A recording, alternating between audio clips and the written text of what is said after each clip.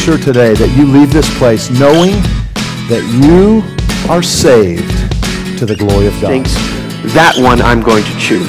If you believe that, friends, you don't know the gospel. The point is that the wonder of the cross is that no one gets injustice. If you end up under the wrath of God, it is because you've rejected his provision for you and you are justly punished for your sin. I think to what the scriptures teach. I think the Bible does teach that God desires the salvation of all men, that he has provided for the salvation of all men. And therefore, anyone who ends up under the wrath of God, it is because they have rejected his provision for them, and they are justly punished for their sins. The question that seeks to provide an answer to this question, for whose sins did Jesus die? The extent of the atonement asks the question, for whose sins did Jesus die? There are only two possible answers to that question. Either Jesus died for the sins of some people, or Jesus died for the sins of all people. All right, hey, welcome to Making the Hedge. My name is Josh Gibbs. I've got the camera on David right now. Let me switch that back to myself, and then we can switch scenes here, cut the music, and go from there. But you may have noticed I've got a little bit different of a background this time. I just got a green screen last week. It's not really working the way that I thought it would. I've got some more setup and stuff that I've got to do on that to make it look a little better, but I do think that I'm going to use it in the future moving forward. But anyway, so without further ado, last week we went over we had a King James roundtable discussion on the King James Version only controversy, and we had 4 different guys on the panel all together, which really it stirred a lot of conversation, and we had a lot of dialogue in that particular live stream last week. But more than that, there was a lot of conversation online with Twitter and Facebook and YouTube, and just some of the different platforms that we've been going live on in the past. A couple of weeks ago, or a couple of broadcasts ago, I switched to broadcasting this on multiple platforms. So rather than just doing YouTube, we're now on somewhere between 12 and 15 different platforms. And we started a podcast and put all of that on there. So we were typically getting anywhere between 200 and 300 views on just YouTube. But now that we've gone to multiple platforms, just in that last video, we had over 1,200 views on that video alone. So it seems like that may be the route to go, putting it on, whatever is the platform that you prefer to use, which is what I desire to do, is put it somewhere that you can access it. And really, that's the whole point of this thing, not to really get as many views as we can, because it's not like I'm making money at this or anything, but the whole point of it is just to have a source to dialogue with other people in the online community that we might not normally get to have a dialogue with, and to get the conversation out there. Me personally, I'm not a pastor. I'm not any head of a department in a church or anything like that. But I study the Scripture. I study the Word of God. I was a youth pastor for a little while. I've served in ministry in a number of different aspects, and have written different lessons and material and things like that. But the whole point of this is just to kind of open the dialogue and have a conversation with normal guys and gals like you and me. So we've got a special guest with us tonight. His name is David. He is an officer in the Canadian Army, and he's coming to us live on from Canada, I guess. So what part of Canada are you from? Hi, thanks for having me on the program here. So I'm from Moose Jaw, Saskatchewan, is where I'm currently posted. So that's just north of North Dakota. Oh, just north of North Dakota. Okay. So I don't usually get up that. I've never been up that far in the States, or I've never been to Canada. I know some guys who have been fishing up in Canada and say that it's great up around the Great Lakes, but dude, I'd like to go sometime. I hear the hunting is good, but I don't know. I've never been.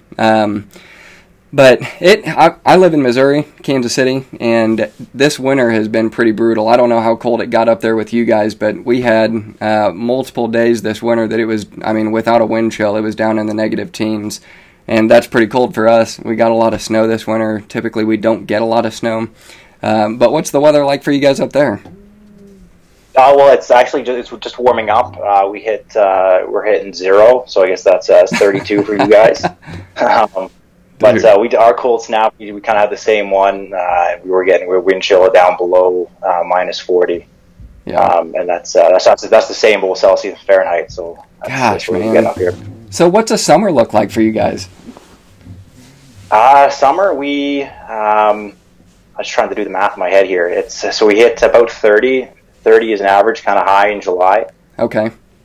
So I think it's like mid-90s, kind of high 90s. Dude, that's... Just off the top of my head. Oh, high 90s? Okay. Well, that's warmer than I thought it'd be.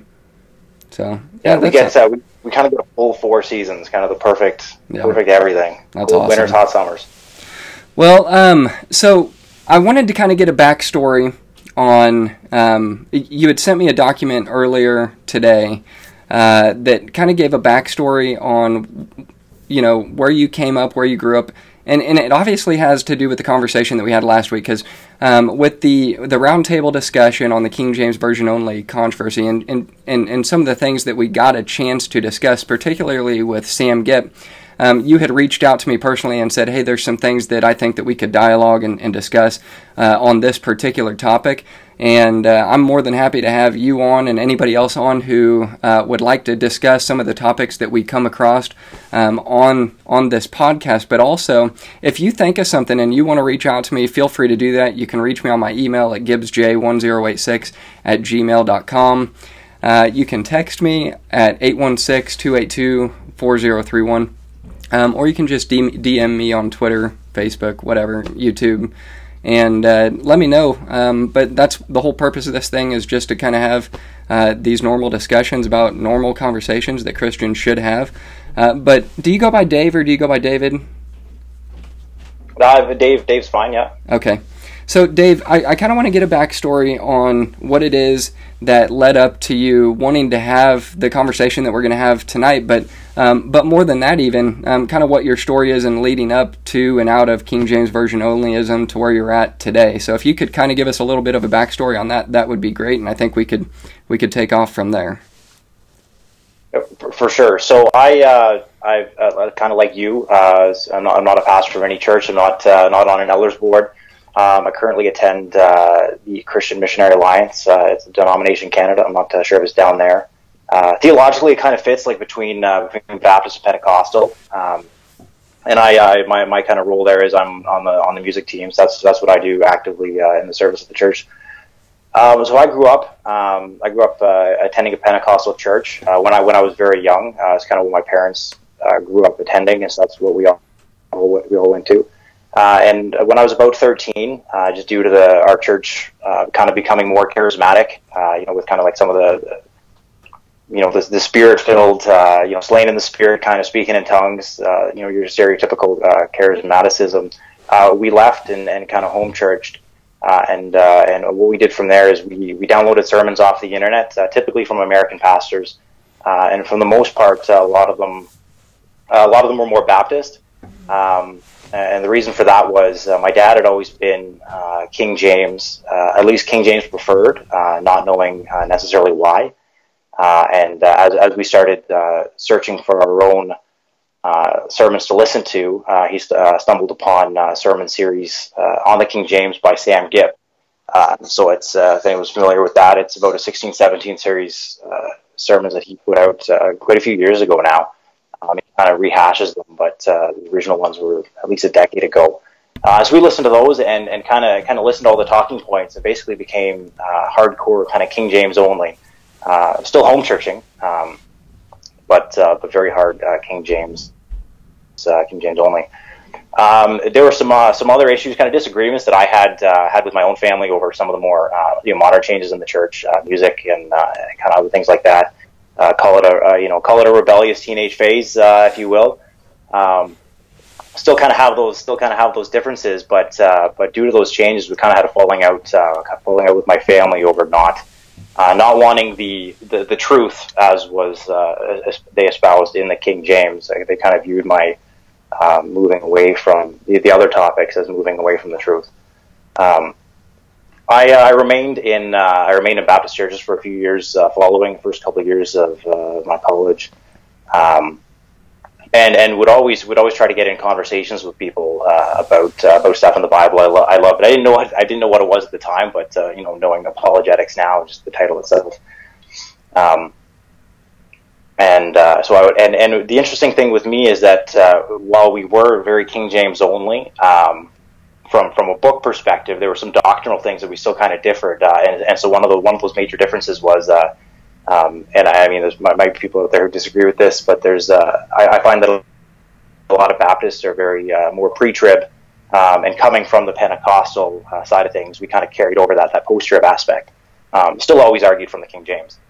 So I would always I always got conversations with Baptist pastors that I met, and we'd kind of have apologetics discussions. And so that kind of led to, and those discussions eventually led into actually getting back to the core of a lot of the issues, which was the King James.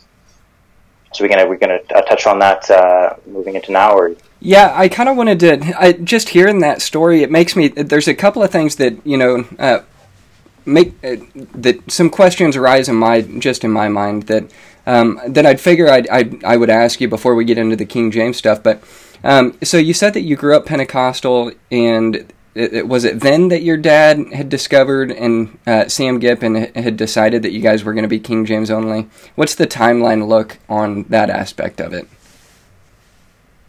So as far as I know, it was about that time that he did kind of stumble upon the Sam Gipp stuff. I was about 13 at the time, so I mean my history in the Pentecostal church is very short and fairly juvenile.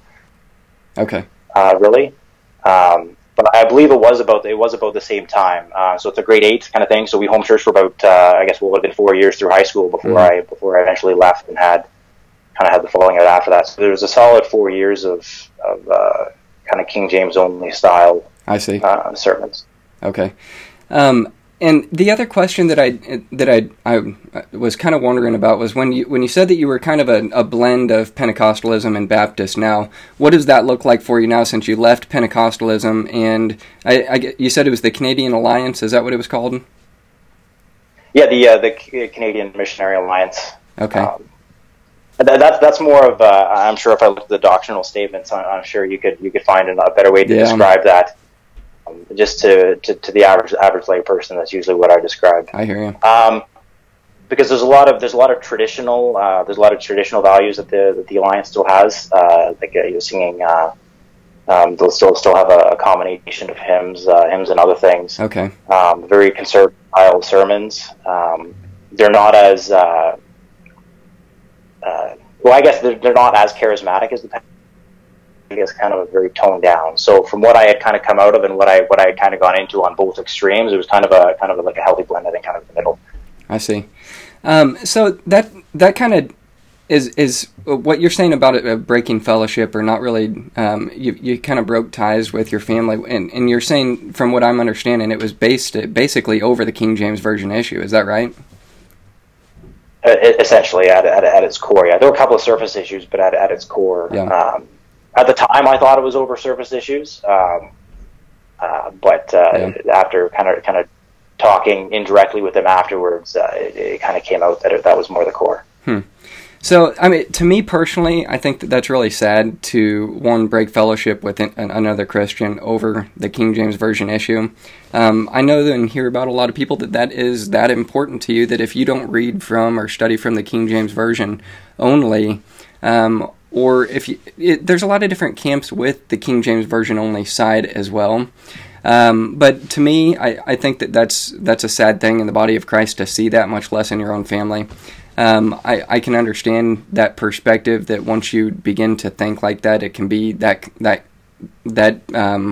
don't know what the word is, I guess polarizing, to just kind of break fellowship in those areas, that if you're not in our camp, then you're in that camp and you're wrong and we're right. To me, that just seems like it's not a healthy thing for the church, in my opinion. But what I would like to ask you is, what kind of led you personally? So it seems like to me, in the timeline of how I'm understanding this, that you went from high school and joined the military, and at some point in that timeline, you had broken from King James Version only to where are you at today, and how did you come out of King James Version only, if that's how you want to word it? So where I am today, so I'm still with the Canadian Missionary Alliance Church. So our Christian Missionary Alliance Church in Canada here. So kind of what led me out is because even after I even had a falling out with my parents at the time, I still attended Baptist churches, and I had and some of my family, some siblings that I have, still attend an IFB KJVO church in Canada here, and one the opportunity to visit them and living with the pastor for a summer. This was after first year, and I was still in the church. I was still like solid, I was still solid King James only. Like had like all the points. Like basically could almost argue them on pretty much most of the stuff as far as related to the Bible versions issue. But one thing is I differed with the pastor that I was staying with on two major topics. He is part of a what you call a once saved always saved church, and I kind of had the carryover of you could lose your salvation from the Pentecostal church. I've kind of lightened up. I'm still kind of personally trying to work that one out right now. Yeah. But another issue that we talked about was post-trib versus pre-trib. Myself being post-trib, I still am. Post a 7-year period tribulation. I know there's a lot of verbiage that people use in different terms to describe, or similar terms to describe different things. Because I know there's a post-trib pre-wrath that's out there. That's some sort of mid 7-year period thing, which I don't hold, but I guess that's just semantics. And the pastor, he was pre-trib, so we'd always kind of have conversations on kind of almost topics, because every visiting preacher always had to have they're like, hey, here's this young guy, he's 19, kind of 20 years old, and he's confused, right? So everyone kind of took their chance to kind of set me right. Yeah. And in one of the conversations, I couldn't remember a verse reference.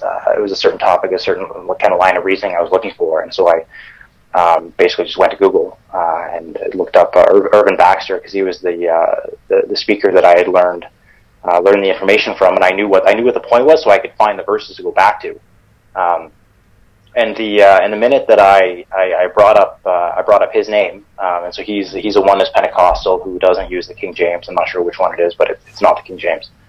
And the minute I brought it up, it actually is stunted the conversation right there. And they refused to go any further because the information that I was getting. Who refused to go any further? The pastor that I was staying with. So I'm trying to get it straight. So you're still post-trib. You believe you've got Pentecostal. So with the Pentecostalism, I want to make sure I'm getting this right. Pentecostalism would believe in the apostolic sign gifts and apostolic succession. Is that right? I'm not too familiar with exactly what the terms are.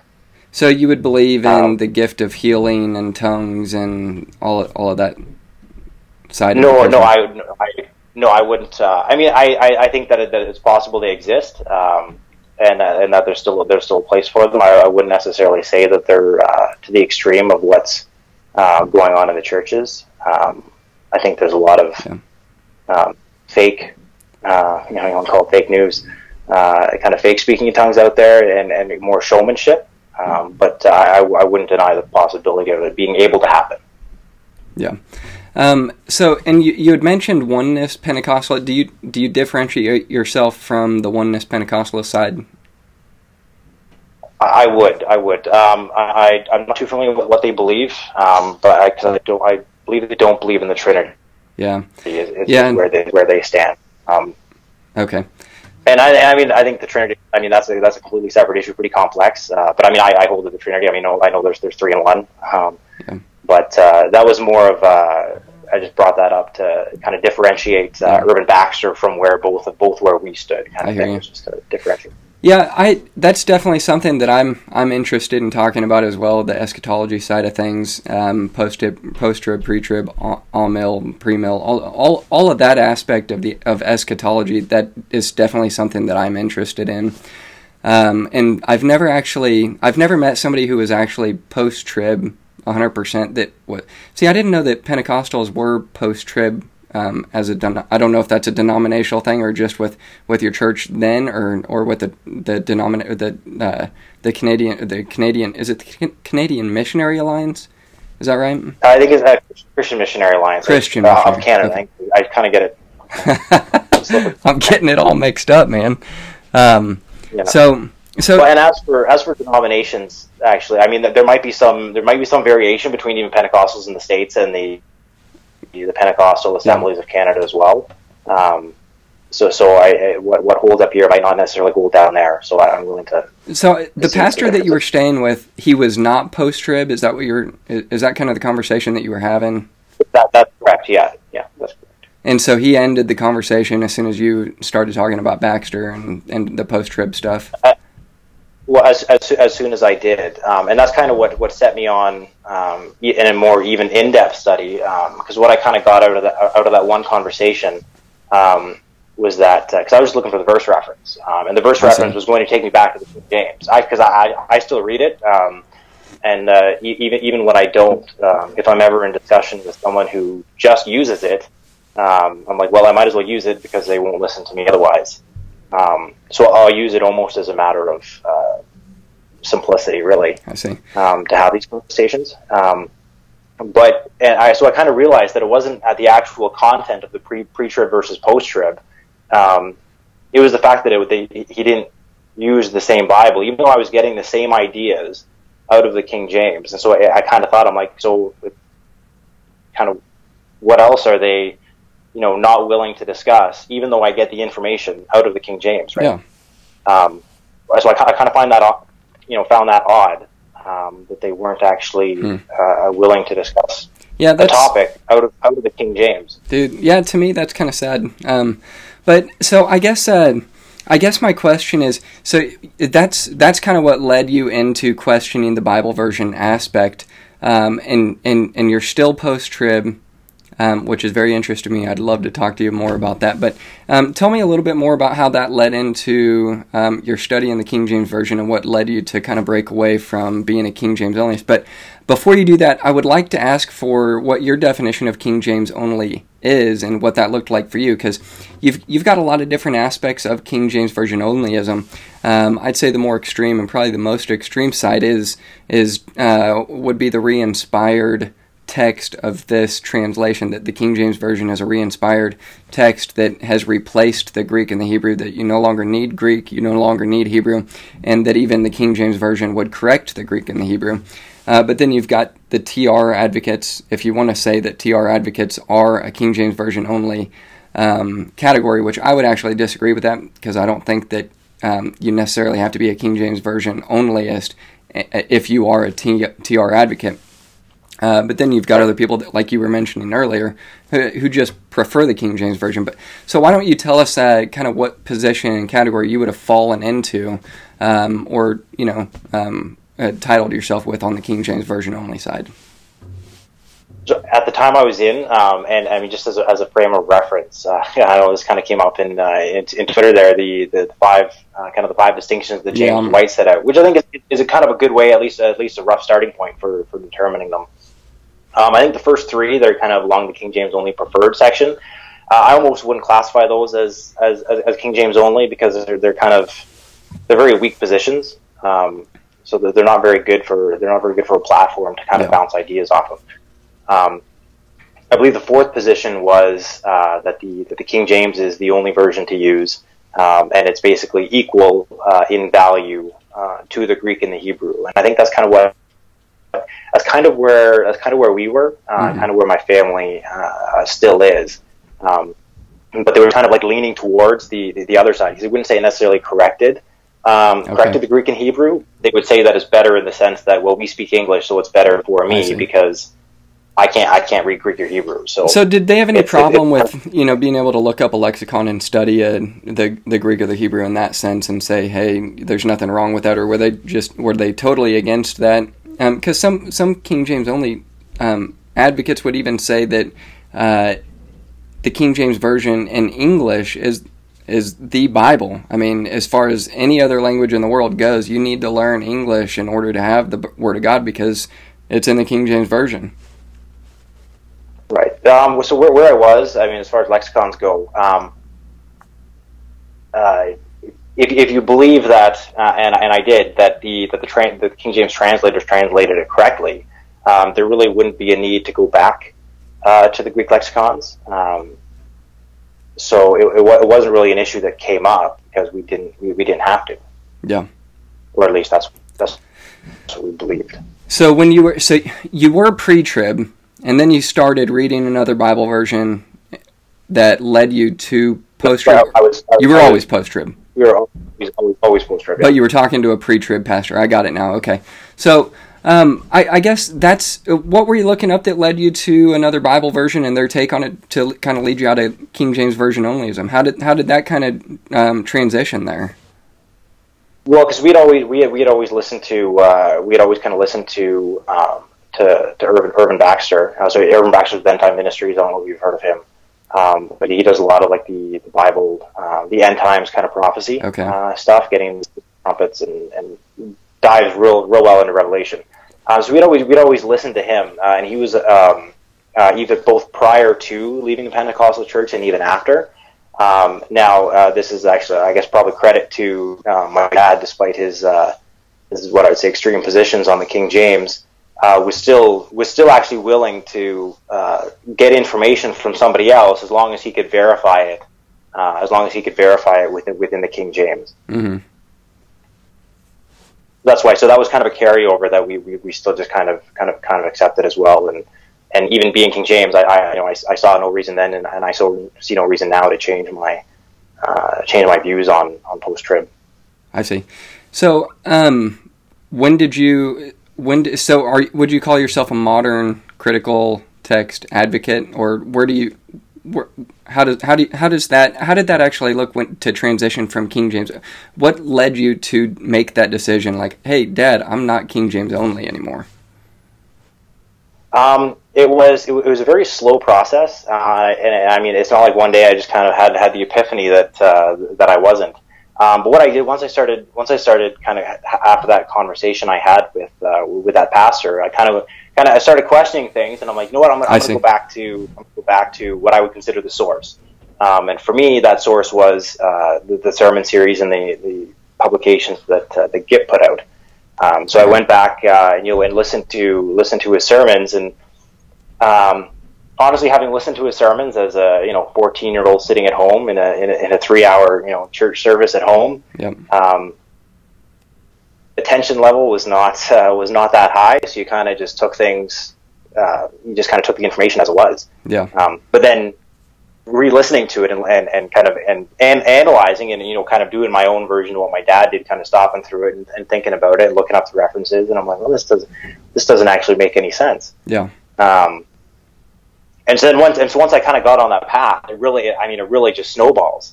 I started looking up other people's material.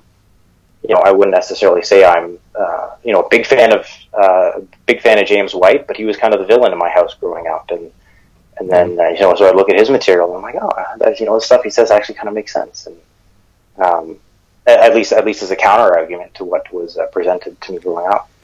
Well, I can understand that. I'd like to take the time now to actually look into some of the things that you were reading about Sam Gipp, that you went into study and you were listening to his sermons, and some of the things that got you to question the King James only side of it, and whether or not what Sam Gipp was preaching to you as truth and lined up with what we would call a preserved text. And then maybe you and I can kind of challenge each other and bounce some ideas off each other, and see where we go from there. But what's the first thing that you wanted to look at? And I'll see if I can pull it up on the screen for the audience to see as well. If you go to samgipp.com, this is where I'm going to be. I know you guys can't see the screen right now. I'm going to pull that up for you, but if you would let me know, Dave, which section you're going to go to, and I'll try to pull over to that section and pull it up for the viewers so they can see as well. Yeah, we can probably actually just start at question number 1. Okay. But I got a preface there, if I could have just 30 seconds. Yeah, go ahead, man. Here. And the one thing I've kind of found, and I've always kind of had difficulty in any conversations with even my family about the King James issue, is that my argument has never been one of that the King James isn't a good form of God's word, which is usually a camp that we're placed in. The minute that you counter the King James, you're kind of automatically placed into a camp of, well, you must think that something else is a perfect word of God, or there can't be any middle ground. And so I've never kind of come from a perspective that the King James isn't the infallible, perfect, inspired word of God, because I think how God inspires things. I think that's a completely other discussion to have. See, I think that's interesting, and I'm kind of glad that you brought it up, because that to me seems like the groundwork for how you define what is and what isn't the preserved Word of God, whether it's the original text, whether it's a copy of the original text, and then you go throughout the transmission of the text throughout history, which would lead up to 1611 or 1881 or 1901, and just some of these key dates when it comes to the English translations and Bible versions that really were making the comparison, because ultimately what we're doing when we would make a comparison to different Bible versions, and even to the Greek and the Hebrew text, the ultimate argument that we're making is what is inspired text. And I think you just said it there. I'm not sure if you meant it exactly the way that you worded it, so I kind of want to get clarification on this. You said you would say that the King James Version is an inspired, preserved, infallible Word of God, but you would also say that other versions are as well. Did I hear you correctly in the way that I just worded that? I would say for the most part. I think my issue with a lot of the arguments used for King James is that the conclusion might be correct, but the standard arguments that people use to get to that conclusion, I find are wrong. So, for example, I think there's 62 questions that Gibb has in defense of the King James in his book, and I can pretty much refute every single one of them. So the first point, and I'd like to get into that and look at a few of these as well, but the first question that I've got is, you said the conclusions that they come to probably are correct, but the way that they come to them is... Might be. I think there's a lot more. I think there's a lot more discussion that the church needs to have. Yeah. In that, but if we're going to make an argument for something, at least make that argument logically and reasonable. Because if an argument's not proved, if an argument is proved to be unreasonable, don't use it. Yeah, I agree. I agree with that. And I think there's some arguments that could be. I think there's some bad arguments on the King James Version only side. There's no doubt. But I that does interest me, because the question to me is, do you differentiate between the Greek text that other Bible versions come from versus the Greek and the Hebrew text that the King James Version comes from? Because even the Hebrew text of modern English versions don't even come from the same Hebrew text that the King James does. That's why you've got variants in the Old Testament and variants in the New Testament. But that would be the first question that I've got, is how do you define a corruption in the Word of God? And would you actually go so far as to say, yes, there are corruptions in different English versions that we've got today? Right. And going back to the Greek and the Hebrew. Your screen froze up there. Probably getting a call. Sorry, my apologies. Phone call there. I think so. Going back to the Greek and the Hebrew, I think when discussing, especially, and again, I think that there's a lot of discussion to be had on that. But when talking with King James onlyists, that's typically not an option. So that's kind of the one thing is the King James only argument is almost a premise unto itself. Hey, I don't mean to stop you. We lost your video feed. Is that something that you were able to click on and get the video back real quick? If not, no worries. We've got your sound, so we can go from there if we need to.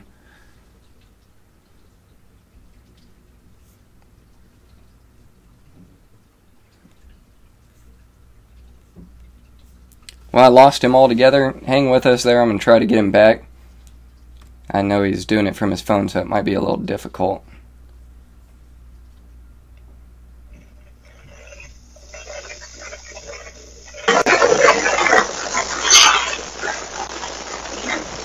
Alright, it looks like we got the video feedback, and the sound was doing something funky there for a second.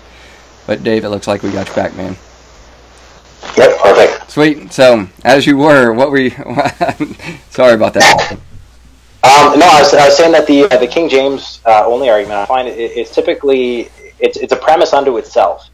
The King James is perfect, therefore the King James is perfect, and that's typically what all of the arguments actually boil down to. So I find when discussing with the King James onlyist, I find I don't even need to, and I would say that's the kind of the fourth and fifth categories of the King James onlyist. Is you almost don't even need to go back to the Greek and the Hebrew. You just kind of need to dismantle the arguments that even got to King James onlyist, and then going back to the Greek and Hebrew can even be an option to discuss. Yeah, I honestly don't know any King James. I've never seen a King James onlyist advocate give that line of reasoning that the King James is the best because the King James is the best. But I would like to look at the first point that. And maybe you have, I don't know. There's some weird characters that you can come across online. There's no doubt about that. But I want to pull this up. I'm going to split screen share so the audience can see as well. You guys will be able to see the same thing that Dave and I are looking at. This is from samgipp.com. You can access his book, The Answer Book, which is a lot of things that Sam Gipp has gone through to answer different Bible version and Greek and Hebrew textual issues on why the King James Version would be correct. And to support his conclusion that he's come to that the King James Version is actually a re-inspired text that corrects the Greek and the Hebrew. And I tried to play this on our video last week when he was on the John Ankerberg show. I can't even remember the year that it was on. There's a little 3-minute clip where Wallace asks him a question that he basically says, Sam, where was the Bible before 1611? And he says, well, we didn't have the Bible before 1611 because it wasn't all compiled together. It was just in fragments and it was all over the world. But and I would disagree with that. There's no doubt that there were fragments all over the world, but there's also no doubt that the Bible was completed in one text that had 66 books. I don't think there's any doubt that anyone would challenge that. Perhaps somebody would, and they could. But I think that for me personally, I would say, yeah, the King James version is the Word of God. There's no doubt about it, and I could say that with all the confidence in the world. But the first question that we've got here in the Bible Answer Book is the Bible. It says, shouldn't we be loyal to the original and not a translation? So the question is, shouldn't we be loyal to the original autographs and not a mere translation? So if you want to, Dave, I'll let you kind of take it from there, and if we want to, we can kind of look at what the answer is and the explanation is from Sam. Yeah, for sure. And I just got a copy of kind of my notes here. I don't have a copy of his pulled up there. I can actually try to do it there. But I think even the question, because we kind of ask it, some people kind of asking and mocking, where was the Bible before 1611? And it really is, I think, a poor question to ask, because then kind of the retort is from other people. It's like, well, where was the Bible before 1881, or where was the Bible before 1500? Whenever the Geneva Bible came out, or where was the Bible before whatever manuscript copy we have, really? And it's not really a legitimate question, because it kind of boils down to what I think is a misunderstanding and misplacement of the verse in Psalms. I think it's in, I forget which chapter it is, but it's the one where God says that He'll preserve His words. Psalm 12, and a lot of times, we associate that with almost with a written book, and it's like, well, if God preserved His word, then it has to be in a book. So Sam Gipp kind of has, shouldn't we be loyal to the original autographs and not a mere translation? So what I find with a lot of his questions, he either throws up a really easy one to answer, or he throws up a straw man.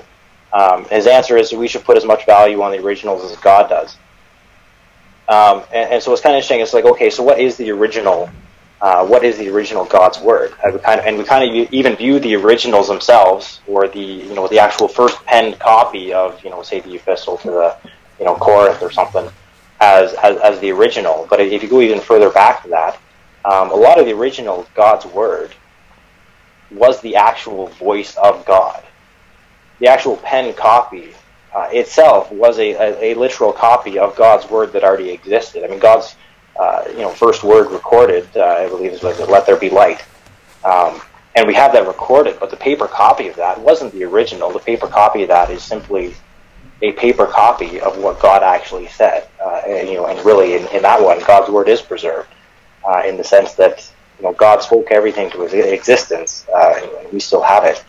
But even placing the value on the originals, and kind of Sam, I believe he goes through a couple of examples of I think it's Jeremiah where the copies get thrown into the fire.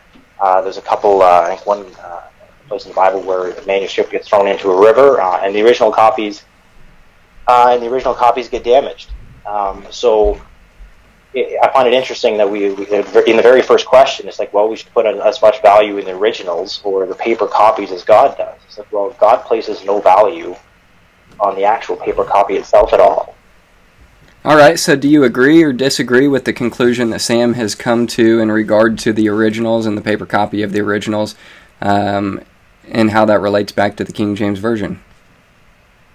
I would say, in an odd sense, he's actually probably right in this one. Right in the sense, in a short answer, that we should put as much value on the originals as God does. But then he takes it to, then he uses that to be like, okay, well, therefore, the King James is a perfect inspired translation, and those two arguments aren't even at all related.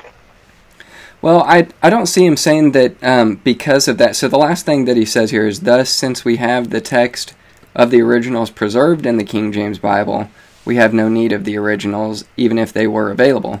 Which, from what I heard you just say, is pretty much exactly what he just said there, that you don't need the original copy because God preserved his word through a copy of the original. So I don't really, from my position, see how what you're saying is different than what Sam said there in his conclusion. It's not so much the original as in the time frame. I think it's more even just the method of delivery. Because if God doesn't place a value in in what was his written word, it was when Jeremiah. I'm pretty sure it was Jeremiah. I might get corrected on this one. Penned the original Jeremiah. And then God told him to throw it into the fire. I mean, that would be, would that not be considered blasphemy in a lot of King James only churches? To throw the original in the fire? No. Do what? I'm not sure I understand the question. Well, if God didn't place a whole lot of value in the actual papers themselves, why do we? Because we assume that God preserved his word in a paper text, and it has to be written and in a book and in a consolidated book. And so we place, as I would say, the King James crowd and even us really with other versions, we place a lot of value in the book itself, and not so much in the actual content of the book. Yeah, see, I don't think that a King James only advocate, or I really don't think that any Bible version advocate would associate the written word with the incarnate word, to the sense that it's something that if you burn it, it's something that's heretical or blasphemy, as you worded it. But I don't know anybody who would say if you burn a King James Bible or if you burn any another version, that's the equivalent of some heretical act or blasphemy against God. I just don't know anyone who equates the two to be the same. But yeah, I don't know. Is that kind of what you were saying, though, that they would actually associate throwing? I think it kind of, and this isn't something that Gibb himself gets into, but I think my opinion on that is it gets getting into the borderline idolatry, if you will, that I find in the King James a lot, and the value that you place on it, whether it's the originals or whether it's the modern translation, or whether it's the King James the translation of certain sets of originals.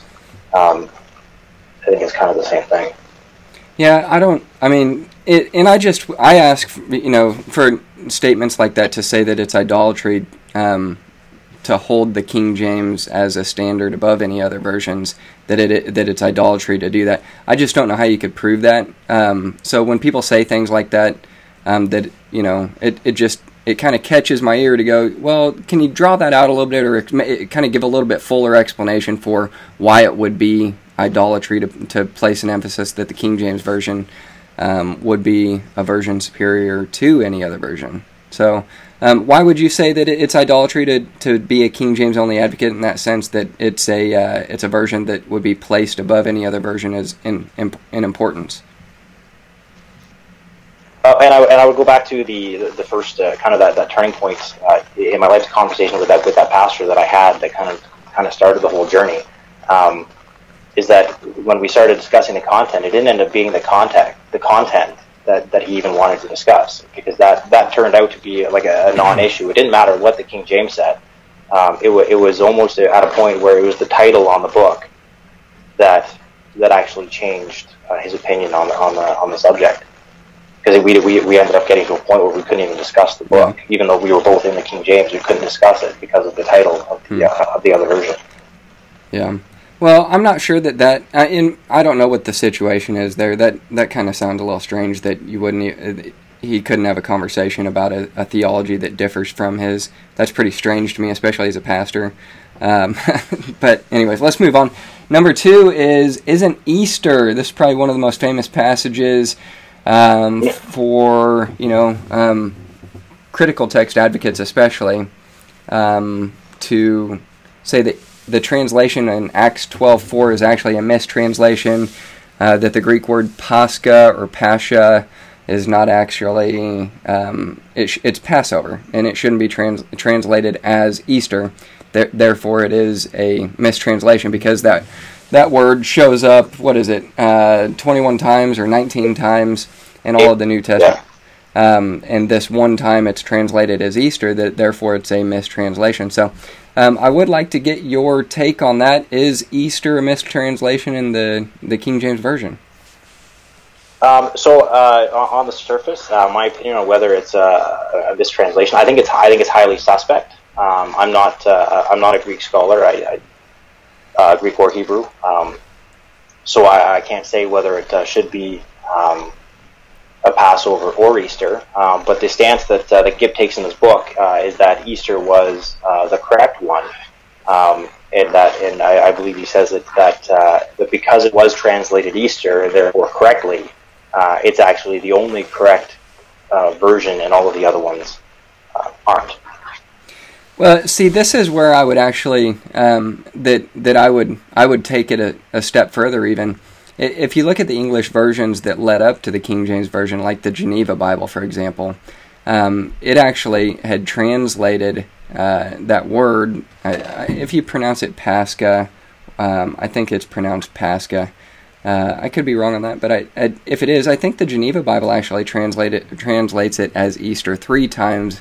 And then in a later edition, it had translated it down to 0 times.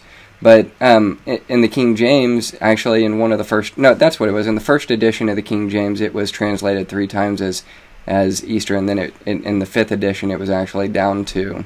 it was down to just 1 time, which would be this passage right here. But as far as the explanation for it, whether it's Passover, whether it's Easter... I really, this is going to sound strange, I really don't have a problem with it being Passover or Easter, but I understand the argument from the King James only side that there is a differentiation between Easter and Passover, because Passover was already completed and the pagan side of Easter had begun. The pagan celebration of Easter had begun, and therefore there was a differentiation between the ending of the Passover feast to Easter on the pagan side of in the recognition of the differentiation of that time element. But what's your take on that? Is there an actual differentiation that we should consider regarding Easter and Passover? And take it a step further than that, Sam Gipp even says that he called one of his Greek buddies and asked him, hey, how would you translate this word? What's the word for Easter? And he said it's Pascha. So he says, there you go, you got it straight from the word of a Greek, that this is the correct English translation for this Greek word. But what's your take on it, Dave? And like I say, as not being a Greek scholar, I mean, I find it odd that you can translate one word into two completely separate and unrelated holidays. You know, I mean, in the modern sense, if we had one word that covered both Christmas and New Year's, I mean, it just seems very weird. But going through the arguments that Gibb uses for Easter, he follows a timeline of Passover and the Feast of Unleavened Bread, where Passover is a one-day event, and the Feast of Unleavened Bread, he has 7 complete days following for a total of 8 days.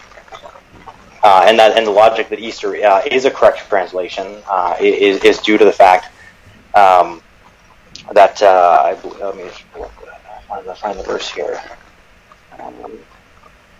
I don't have that one up. Is that because Herod captured, I believe it was Peter. Then were the days of unleavened bread. So Gibbs' line of reasoning is that, well, if it was the days of unleavened bread, therefore Passover had already happened. So therefore he wouldn't be releasing him after Passover. He would be releasing him after Easter. And that whole argument is contingent on Passover being 1 day and the Feast of Unleavened Bread being a complete separate 7-day period.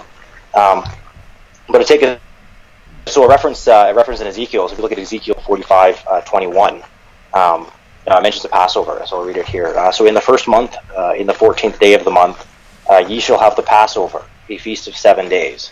So you have the Passover, which is a feast of 7 days. So there's at least one reference where the Passover is a feast complete of not just 1 day, but it's also a word that's used to describe the entire feast period. So using Gibbs' line of reasoning that the Passover had already occurred, depending on how you use the context of the Passover hadn't already occurred. Part of it had. Not all of it had. So, I want to read... Yeah, go ahead. I was just going to give you another reference, but... No, you got it, man. I was going to read what Sam had written on that, but... and I think you're doing a good job of summarizing it, so... yeah, go ahead, man. Yeah, so I got another reference, and this is in... I think it's in most of the Gospels, but we'll go in Matthew. So Matthew 26:17. Now the first day of the Feast of Unleavened Bread, the disciples came to Jesus, saying unto him, Where wilt thou that we prepare for thee to eat the Passover? So now the first day of the Feast of Unleavened Bread, the disciples came to Jesus. So it was already in the first day of the Feast of Unleavened Bread. And they were asking Jesus, Where wilt thou that we prepare for thee to eat the Passover? And I find that interesting because using Sam Gibbs' timeline that he carefully laid out on his website there, Jesus and the disciples are late. Yeah. And I think it's definitely. I'm sure there's more nuance to the entire thing. But to say that Easter is the correct and Easter might be the correct translation. I'm not saying it's not. But the reasoning to say that it is faulty. Yeah, I can see both sides. I think that there could, be, without a doubt, be a differentiation between the pagan holiday of Easter and the Jewish celebration of Passover, and maybe there's something to that. Maybe there's something to what you're saying in that regard, but. I can see it. I can see it as being a correct translation for Easter. I don't have any problem with it being Easter, and I think Sam does a pretty good job of supporting why he believes that it is a correct translation from his perspective. But one thing to consider, and for me, it's definitely something to take seriously. Is why was it translated as Easter 3 different times? In the first edition in 1611, and then by the 5th edition it was down to just 1 time. But that's that's the kind of things that I think about, when it comes to the different editions of the King James Version. But I think question 5. Oh, what was you want to go to question 5? Is that kind of? No, that's right. The question, the revisions is question number 5. Oh, I see. I gotcha. Okay. Yeah, let's go to question. Let's just go to question 5 here. It says, weren't there several revisions of the King James Version Bible since 1611? And I'm pulling it up here. I'm not gonna play. I'm not gonna do the screen share while Dave talks, but I will while I talk, because when Dave talks, it does create an echo for whatever reason. So whenever I give it back to Dave, I'll put the screen back on there for you guys to go to Dave. That way it doesn't have an echo. But anyway, so he says, weren't there several revisions of the King James Bible since 1611? And C.M. Gibbs says, no, there have been several editions, but no revisions. And I would agree with that. There haven't been revisions. There's been additions. So I think that basically it's kind of a semantic game in saying what a revision is versus an addition, because there were definitely some changes. So whatever you want to say, that here's his answer. He says, the explanation, one of the last-ditch defenses of a badly shaken critic of the authorized 1611 is a revision hoax. And he goes into a few examples, saying, which King James do you use, 1611, 629, or perhaps the 1729? And then he talks about Reagan, Dr. Reagan, he names a pastor in Knoxville, Tennessee, about the King James Bible, entitled The King James Version of 1611, The Myth of Early Revisions. And he recommends that as being an excellent job to destroy the last stronghold of Bible critics. But he's got the myth of early versions here and gives an introduction, the printing conditions, the 4 so-called revisions of the 1611, then the so-called thousands of changes, the printing changes, spelling changes, textual changes. And he goes through a few examples here, which Scribner talks about in his book, in the appendix of his books, and lists different variations between 1611 and 1769, which is some examples like this. Number 1, this thing to this thing also. Number 2, shalt have remained to ye shall have remained. So he gives examples of this as being the actual textual changes. Then he goes on to say there's character and frequency of the textual changes, clearly, and he gives some examples. Then he says, point number 4, changes in the book of Ecclesiastes, here's those, and then changes justification, the so-called justification for other revisions. So there's a lot of information on this. This is something certainly to take seriously, but with that said, Dave, I don't want to take all the time, so I'm going to turn it back over to you. Let me get the screen off the screen sharing, and you've got it, man. Oh, for sure. And like you said at the beginning, it is kind of a matter of semantics. I would almost say it's the other way, is that there's almost been several revisions and no additions. When you get a new edition of a textbook, there's usually new information in it, and if you revise it, it's typically to kind of correct those small mistakes. But so, I mean, by pure definition of revision, King James Bible has been revised. Any changes in spelling, any of the missing punctuation, letters, or words, that you summarize there, whether they're due to typographical errors or not, would still all count as revisions, at least by today's standards. And even the translators themselves knew that. Not even in the preface to the readers. We kind of find it in the front page, translated out of the original tongues, with the previous translations diligently compared and revised. The King James itself is a direct revision of previous translations. I'd be interested if you would disagree with that statement that's on his Bible, because on some of no, there's no doubt about it. I mean, I think 85% of the King James Bible actually came from it was either Tyndale or Coverdale.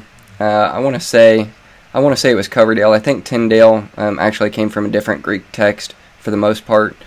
But I want to say that 85% of the King James Version came from Coverdale's translation. So, but for me personally, and this is where I'll just give my honest opinion about the whole thing, and just lay the cards out on the table. I think that the real issue isn't the Bible version issue. I don't think it's a King James Version issue. I don't think it's an ESV issue, an RSV issue. I think the real issue is the underlying text of the King James Version and the stream of versions that you were just talking about there, with it being a new edition of these other versions. So I don't have any problem with different revisions, if you want to call them revisions, or different editions of the King James Version from 1611 to 1769. I don't have any problem with that.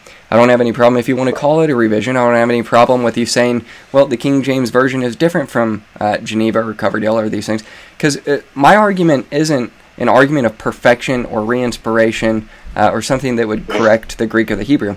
My position would be the stream that this line came from is the preserved text that God has used throughout history, that is traceable, that you can find, and is a witness to the majority of the manuscripts that we have today. So when we really are breaking down the discussion of what the Bible version issue is, I think it's deceptive to me to say that these new the modern Bible versions, really since 1901 or 1881, that they all come from the same set of Greek manuscripts or even Hebrew, and they don't. And to say that they do is extremely deceptive to me.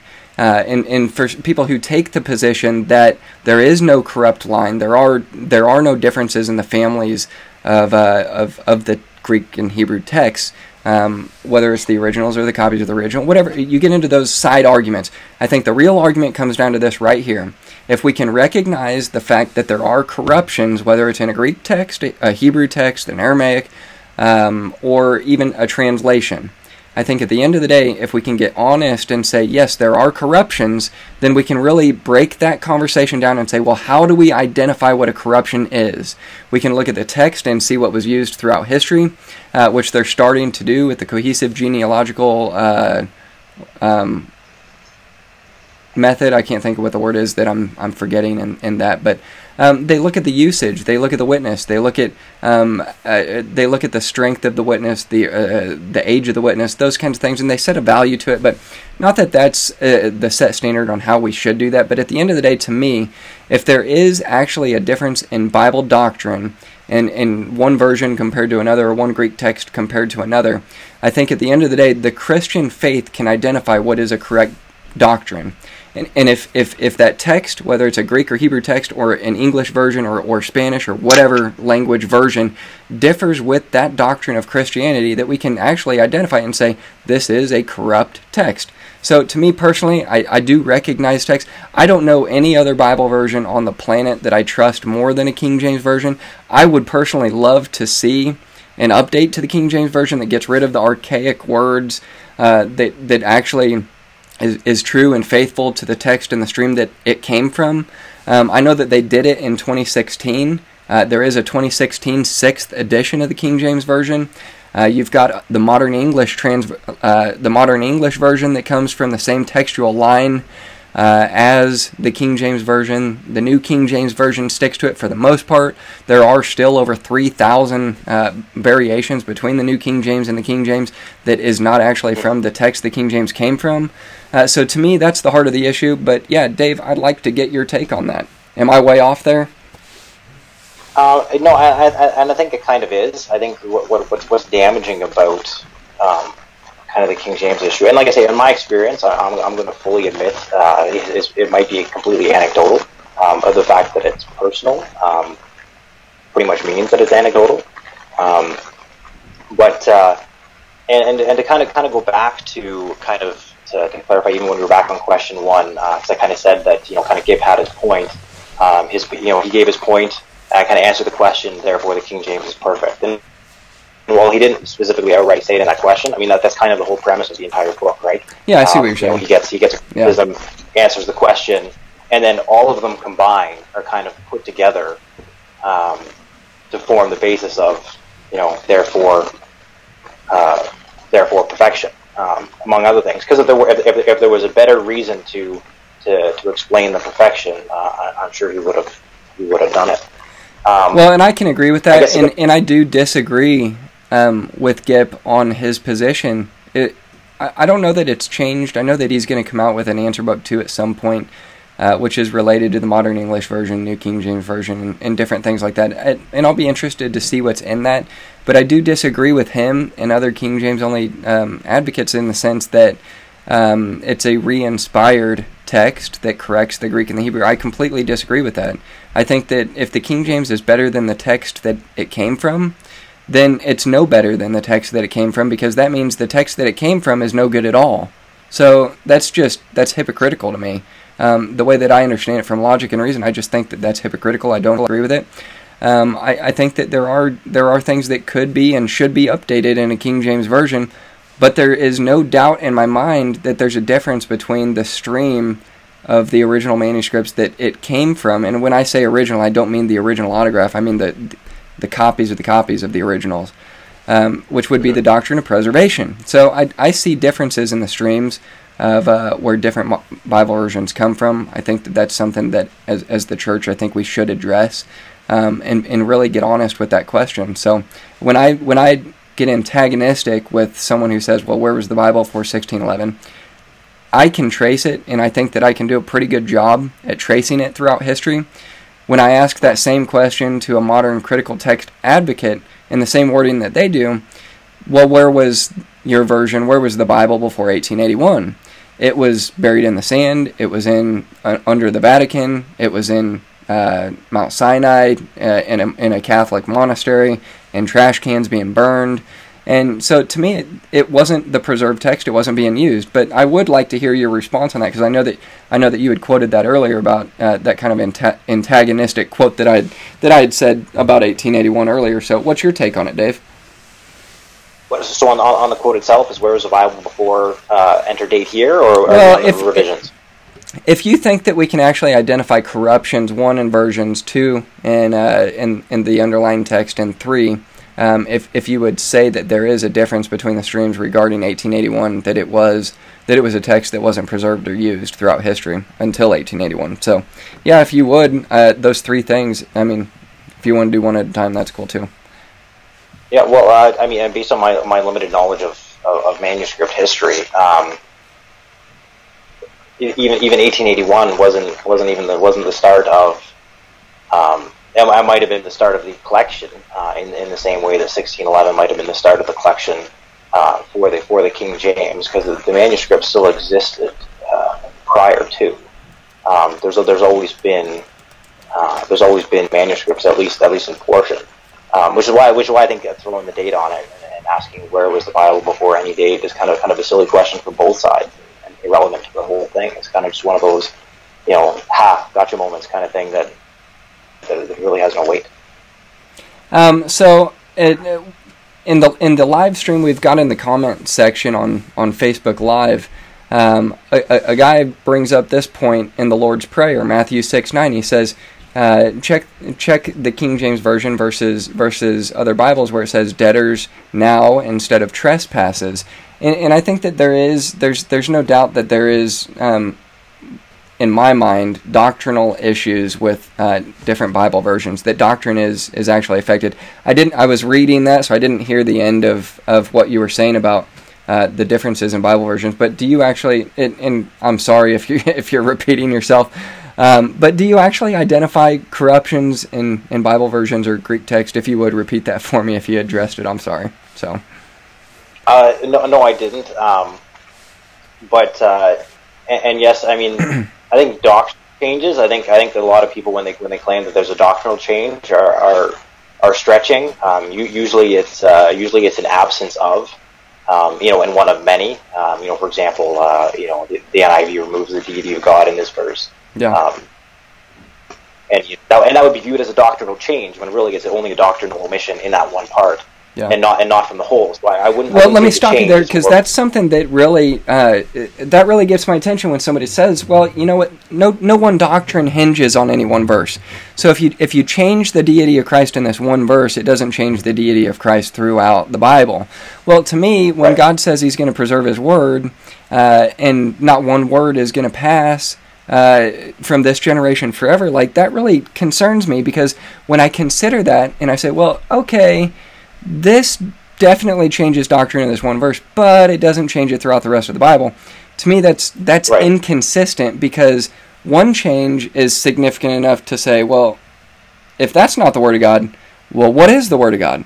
So to me, that's extremely significant to say, well, doctrine is changed, but it's only one spot. I think as a whole, though, I wouldn't say it has, but that's kind of interesting because it's kind of a point that I got here, getting back to the revision question. Actually, kind of leads right back to that. Because so one thing is that advocates of King James are usually quick to point out is that any changes to the original 1611 are typically minor. And they call out other versions of having conducted many more changes and revisions, usually by the thousands. And you go through his list, and there was 30 changes, or one change in every 3 chapters, I think is what it was. The problem with this is that it's a pretty juvenile. Oh well, they did it too. Argument. I'm with you on that, man. I don't see how you can get around it. There's definitely there's no doubt that there's changes. I mean, if you want to say that it's word order or just a different phrasing or a different dynamic equivalence based off of a 150-year difference, I think that it's still something to really take seriously. Like, I mean, are we really going to say there weren't any changes? Because, I mean, there were. And I mean, and the changes that, I would admit that a lot of the changes, I mean, the doctrine of salvation, or the doctrine of the Trinity, or the gospel in general, is not changed by some of those. I mean, especially the spelling changes, but some of the words that were missing, and you gave the list there that even get published. But if the point is that the King James is perfect, it shouldn't matter. One word, whether it's a doctrinal change or not, by saying that a doctrinal change almost carries more weight. Now we're essentially valuing certain words in the Bible over certain others, and almost being a judge of the Bible ourselves by saying which omissions are now acceptable or not. So the point is, you get one error, you now have imperfection.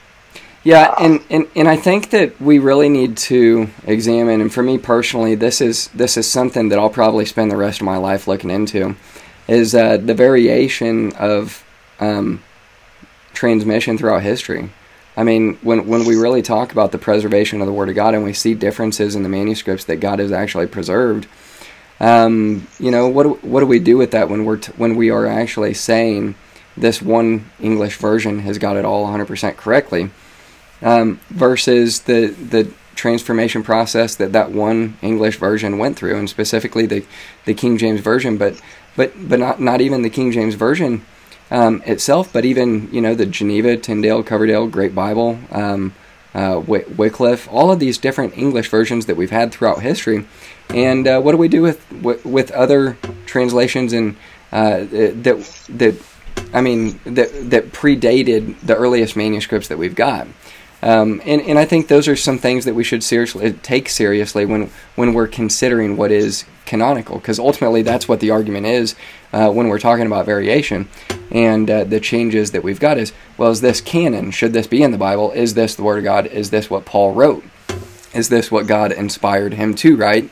And this is what God has given by inspiration to be preserved and for us to have today. So I think those are some things that we need to consider in early church fathers, the early translations, the lectionaries, the manuscript evidence, the Latin. I mean, all of these things, I think they should be considered as, and they are certain. The King James Version definitely considered internal and external witnesses. Just ask James White when he wants to talk about the ending of Revelation. There's no doubt about it, and I don't have a problem with it, me personally. But what's your take on that? I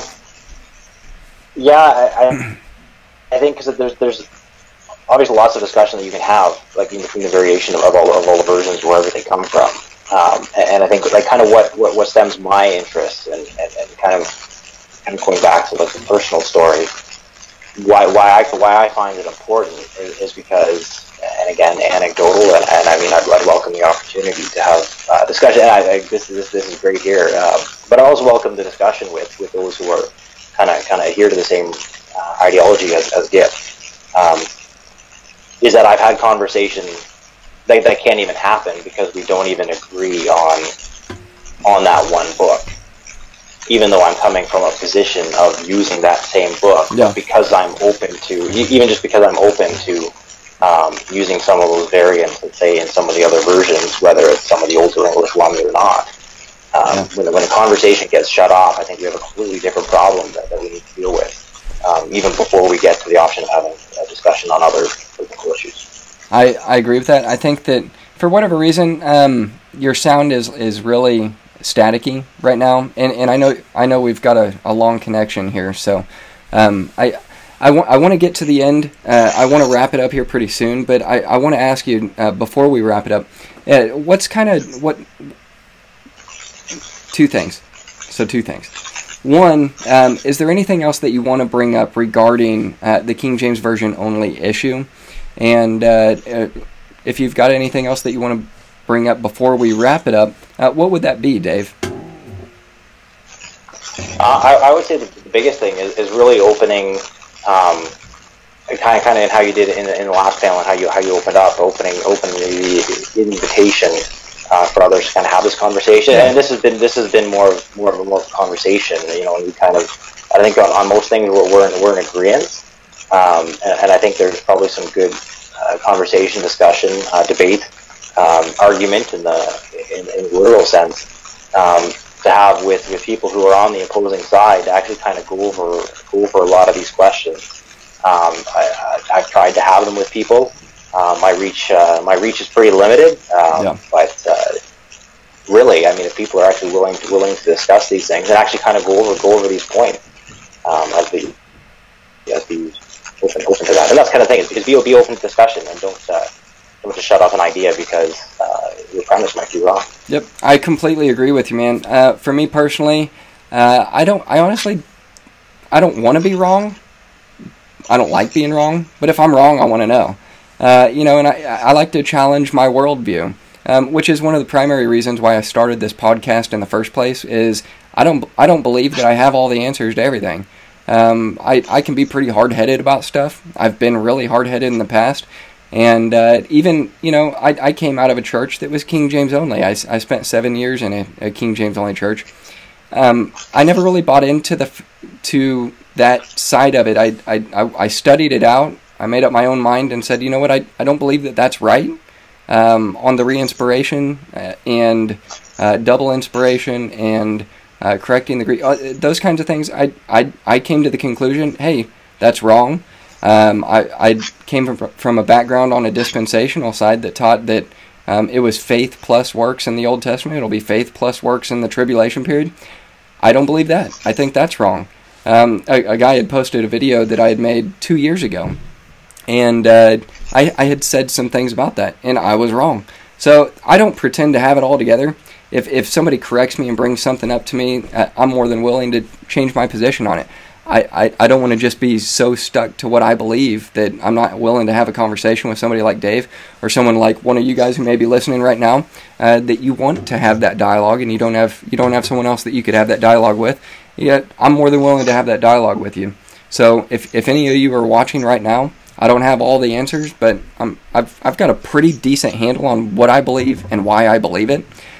So I'm able to toss those ideas around with you, and if you've got a better explanation for something that I don't have, man, I'll study it out, and if I'm wrong, I'll say I'm wrong, and we can go on from there. But for me personally, I don't think it's something to break fellowship over. I think that there are some things that you need to break fellowship over, and I don't think that this is one of them. So, I think that's important to have, man, like what you're talking about, Dave.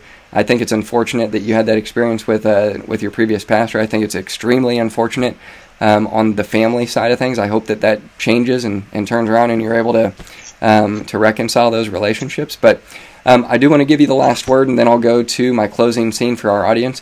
So what's the last thing that you would leave for the people who are watching and will watch this in the future regarding King James Version onlyism? And is there a message that if your family is watching right now that you'd like to leave with them as well? I would just kind of say leave it with having an open mind. And one thing that I've kind of found over my life, and this doesn't necessarily, because I've changed my mind, that doesn't make me right. But it's kind of one of those realizations that it's one of those things you don't want to do. But when you find something that you find out an area where you've been wrong, or at least believe yourself to be wrong, there's no harm in changing and being able to move towards the right. That's good. Hey, I do want to ask you something to think about. You don't have to give me an answer right now.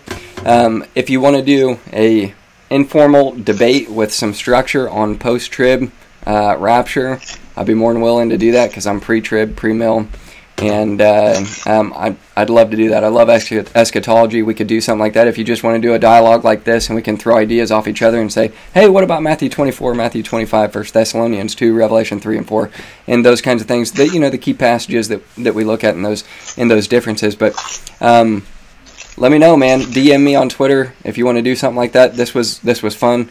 I'm really glad to have you on.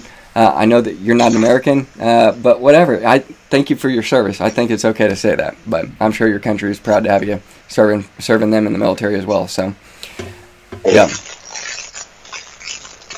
Thanks for coming on, man. I appreciate it. We'll catch up with you soon. So, thanks for having me.